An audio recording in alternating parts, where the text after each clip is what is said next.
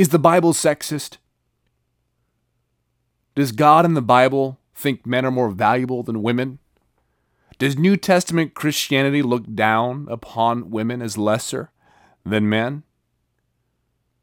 Are men more important than women in the Bible? I can tell you, matter-of-factly, no.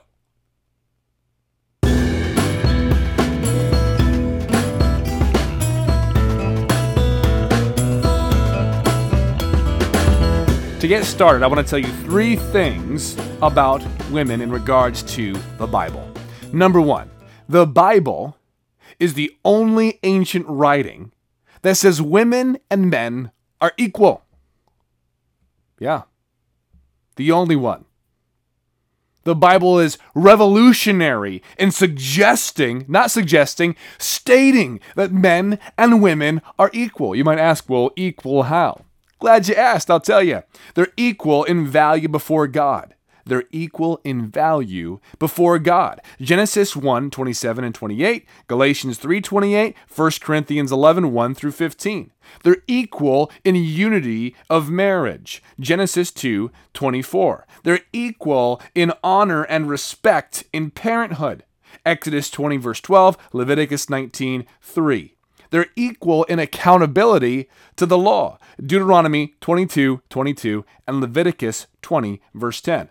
They're equal heirs of grace. 1 Peter 3:7. So men and women in the Bible, revolutionary. All the other ancient writings you can find and religious writings that you can find have the man as superior or more valuable or more important. But no, we see in the Bible they're equal in value before God. They're equal in unity of marriage. They're equal in honor and respect in parenthood. Equal in accountability to the law. Equal heirs of grace. And that right there should be enough to be like, wow, that's powerful. The Bible actually thinks men and women are equal. But I'll give you more. Secondly, I want to say that Jesus, in the New Testament, of course, went against the culture of his time and changed the beliefs about women forever. You see, Jesus, he spoke to women and asked for verbal responses from them. You see that in John 11:25 and 26. What's so amazing about that? In the culture at that time, you wouldn't do that publicly. You wouldn't say, hey, what do you think about this as a man to a woman? No, but Jesus did this. Jesus spoke to women who were sexually immoral and offered them forgiveness. John 4 and John 8, 1 through 11. This is unprecedented. If a man knew a woman was caught in sexual sin, he would not talk to her. But Jesus did and offered forgiveness. Jesus chose to reveal himself first to women after the resurrection. Matthew 28, John 20. When Jesus rose from the dead, he could have revealed his resurrection to anyone. He could have gone to a man. He could have gone to Peter. But no, he tells the women first. And Jesus trusted the women to tell the men that he was risen. Matthew 28, John 20, once again. So not only did he choose to first show them himself to them, he also trusted the women to tell the men. So he showed them trust and respect, and he talked to them in public and asked them for responses. All of this is counterculture to Jesus' time. So that shows you how Jesus feels about women, which means you know how God feels about women. Third of all, I'd like to say that women are seen as active followers of Christ. Active followers of Christ. It wasn't just the men following after Christ. The women are seen active at prayer meetings. In Acts 12 through 15, they're seen praised for being faithful disciples of Christ in Acts 9:36, Philippians 4:3, Romans 16, 1 through 6, and 2 Timothy 1:5. They are seen sharing the gospel of Jesus Christ. Acts 18:26, Acts 21:8 through 9, Philippians 4:3. They are praised for risking their lives for the sake of Paul's ministry. Romans 16:3 and 4. So we see them as active parts of the church, active members of the church. It's not just, oh, that's the guy's thing, or that's that. No, no, no. What we see from the Old Testament into the New Testament, that women and men, they're equal before God, and that Jesus went against culture, and they were active in the New Testament church. Like, this is just a really basic thing of understanding the Bible and biblical Christianity, of how women are looked at and how they should be looked at within Christianity. Now, that doesn't mean that every Christian has treated women with respect or how they should. It doesn't mean every church has treated women with respect or like they should. What it means is biblical Christianity, godly Christianity, will see women this way. John MacArthur said this: "Whenever the gospel has spread, the social, legal, and spiritual status of women has, as a rule, been elevated. When the gospel has been eclipsed, whether by repression, false religion, secularism, humanistic philosophy, or spiritual decay within the church, the status of women has declined accordingly." And Sue Boland said this: "As Christianity spread throughout the world, its redemptive effects elevated women and set them free in many ways. The Christian ethic declared equal worth and value for both men and women. As a result of Jesus Christ and his teachings, women in much of the world today, especially in the West, enjoy more privileges and rights than at any other time in history. It takes only a cursory trip to an Arab nation or to a third world country to see how little freedom women have in countries where Christianity has had little or no presence." She says this: "Christianity is the best thing that's ever happened to women." What an incredibly strong statement, and I believe that's true.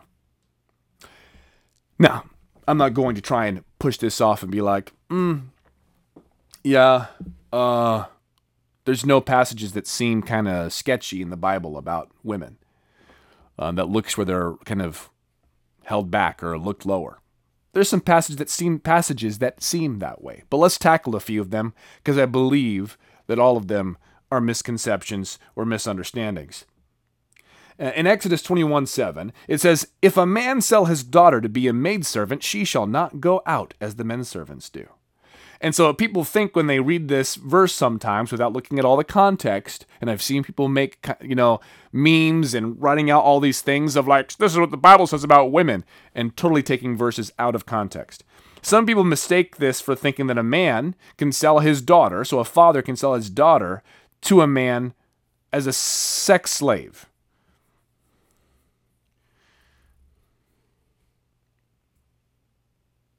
It's not what it's talking about. Not even a little bit. And I want to bring some clarity to this. In context, this is a passage about laws concerning indentured servants and not about selling your daughter as a sex slave. And if the phrase "sell your daughter" makes you nervous, Numbers 30:3-5 would seem to clarify this. It seems that a daughter cannot just become an indentured servant any more than a father can just sell her. It's more of a mutual agreement that this would be in the best interest of the daughter and the family. Okay, so it gets kind of complicated, but understand there's indentured servants. The passage we're about to look at here in Exodus 21:7, and the verse that we take out of context here, is actually extra rules to protect women who enter indentured servanthood. But before we get into that, let me tell you some laws about indentured servants. They were full members of the community, Genesis 17:12. They received same rest periods and holidays as everyone else, Exodus 23:12, Deuteronomy 5:14-15, and chapter 12, verse 12. Must be treated humanely, Exodus 21, verses 26 and 27. It was a voluntary and temporary 6-year agreement, Exodus 21:2, Deuteronomy 15:12. And you were to be released from the agreement if you were mistreated, Exodus 21. So these are just laws, general laws about indentured servants. So then you have this law in Exodus 21:7. Well, what about our daughters? What happens if one of these three things happen? Okay, so that's the context of this. And this has to do, these verses are not saying that she doesn't, when you sell your daughter, she doesn't get to go home after 6 years. She doesn't get her freedom after 6 years. No. Contrarily, these are extra laws to protect her in case any of these things happen. Verse 8 of the same chapter, so Exodus 21:8. If she pleases not her master, who hath betrothed her to himself, then shall he let her be redeemed to sell her unto a strange nation. He shall have no power, seeing he hath dealt deceitfully with her. So a daughter has entered an indentured servanthood, and the master decides, I want to marry this girl. So they get betrothed or engaged, except betrothals are much more serious than an engagement, as we would talk about today. A betrothal is a very specific agreement. Okay, they're not married yet. They're not living together yet. They're not intimate yet, but it's much more stronger than just, hey, we're engaged. There's a whole conversation about that. But they're betrothed, but then he wants to break off the betrothal. He decides he doesn't want to marry her, which is a really big deal in this culture. And so, of course, what would happen if he does that and she's still an indentured servant? Well, no. There's a law to protect him from that. If he breaks off an engagement with her, he can't just sell her off to some other foreign nation. That would be mistreatment. Can't do that. If he breaks it off, he cannot do that. She gets to go back home. The second thing, verse 9. If he have betrothed her unto his son, he shall deal with her after the manner of daughters. So she gets engaged, betrothed, a stronger thing than engagement, to the son of the master. And he is supposed to, the master is now supposed to be a father-in-law. He's supposed to be a father to her now, as if it's one of his own kids. If during that betrothal period it becomes apparent that he's not going to treat her that way, he's still just going to treat her like an indentured servant, she gets to go home. In verse 10, if he take him another wife, her food, her raiment, and her duty of marriage shall he not diminish. So let's say the master betroths this indentured servant, they get married, and then he decides, you know what, I kind of want a different wife. No. He can't get out of it that easy. He has to take care of her. He cannot just dismiss her, put her away. No. And if he tries marrying another woman and diminishing his duty of marriage to her, she gets to go home. And if you do not these three, verse 11, under her, then shall she go out free without money. So in other words, she doesn't have to buy out the rest of her contract. She gets to go home. So these are three extra things that men don't have. These are three extra protections that women have in regards to indentured servanthood. I hope you're tracking with me and understanding what I'm talking about here. Let's go to another one. Deuteronomy 22, 28, and 29. If a man find a damsel that is a virgin, which is not betrothed, and lay hold on her, and lie with her, and they be found, then the man that lay with her shall give unto the damsel's father 50 shekels of silver, and she shall be his wife. Because he hath humbled her, he may not put her away all his days. So people have also made memes of this and talked about this. So you're telling me if a guy rapes a woman, he can just give 50 shekels to her dad and it's all good? No, you're reading into this. You got to look in context. You got to look at what these words mean. See, this is found in a list of laws about sexual immorality. And it gives examples of certain crimes committed and the punishment that would follow. Some think, like I just said, that this passage is talking about a virgin woman who is raped and that she's now forced to marry the rapist. No, it's not talking about rape. They give an example earlier in this passage about rape, and they use the words force, and she cries out. They have a whole breakdown of the law of what happens when someone rapes someone and they cry out. Very bad, very, very bad. The law comes down on them to its fullest. In this verse, the word lay hold on is a basic root verb in Hebrew that means to manipulate. And so this is not talking about rape. This is talking about this couple could even be madly in love with each other. Okay? They could even be betrothed. But he convinces her to have sex with him.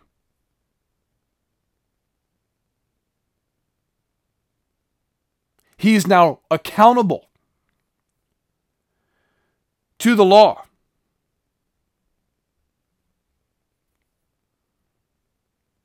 To marry her, to take care of her. He's accountable to provide for her the rest of his life. That's what this passage is about. Now you might ask, wait, what? So he has to marry her if they have sex? Yeah. Well, what if he's a jerk? The law talks about this back in Exodus 22, verses 16 and 7. If a man entice a maid that is not betrothed and lie with her, he shall surely endow her to be his wife. If her father utterly refuse to give her unto him, he shall pay money according to the dowry of virgins. And so in this case, what happens is this. If the father realizes this guy is a no good, filthy, terrible person, then he can say, nope, you don't have to marry him, but that guy still owes the family. That being said, if he's an acceptable person to the family, then he has to marry her, take care of her for the rest of his life. Now let's go ahead and jump into the New Testament. As it says in 1 Corinthians 11, verse 3, I would have you know that the head of every man is Christ. Oh, very good. And the head of the woman is the man. Uh-oh. And the head of Christ is God. See, we see verses like this, like about a man being the head of the woman. And all of a sudden we get all kinds of crazy ideas of what that means. Let's break this down a little bit.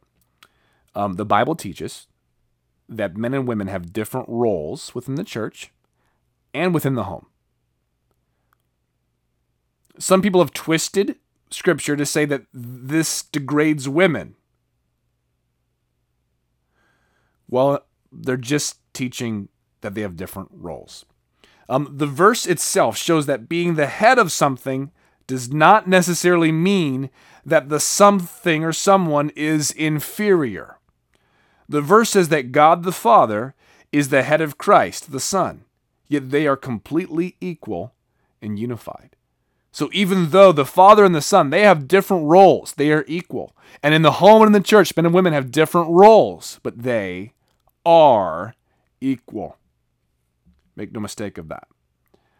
Also, like in the church, for instance, pastors have a different role than other people in the church, but pastors are not of more value than the rest of the church. They simply have different responsibility and higher accountability. Now, I want to explain why the Bible teaching the man is the leader of his home is a good thing.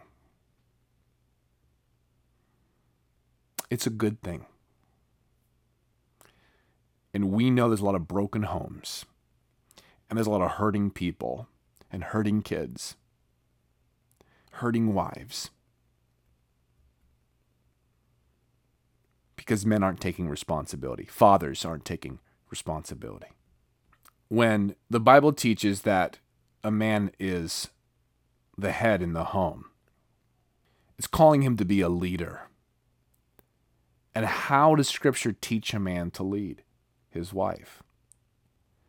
Well, in Ephesians chapter 5, it teaches this, that the husband should unconditionally love his wife and be willing to die for her, as Christ died for the church. To unconditionally provide for his wife, just as Christ is sufficient for us. Unconditionally protect his wife, just as Christ intercedes for us. And unconditionally serve his wife, just as Christ humbled himself and became a servant.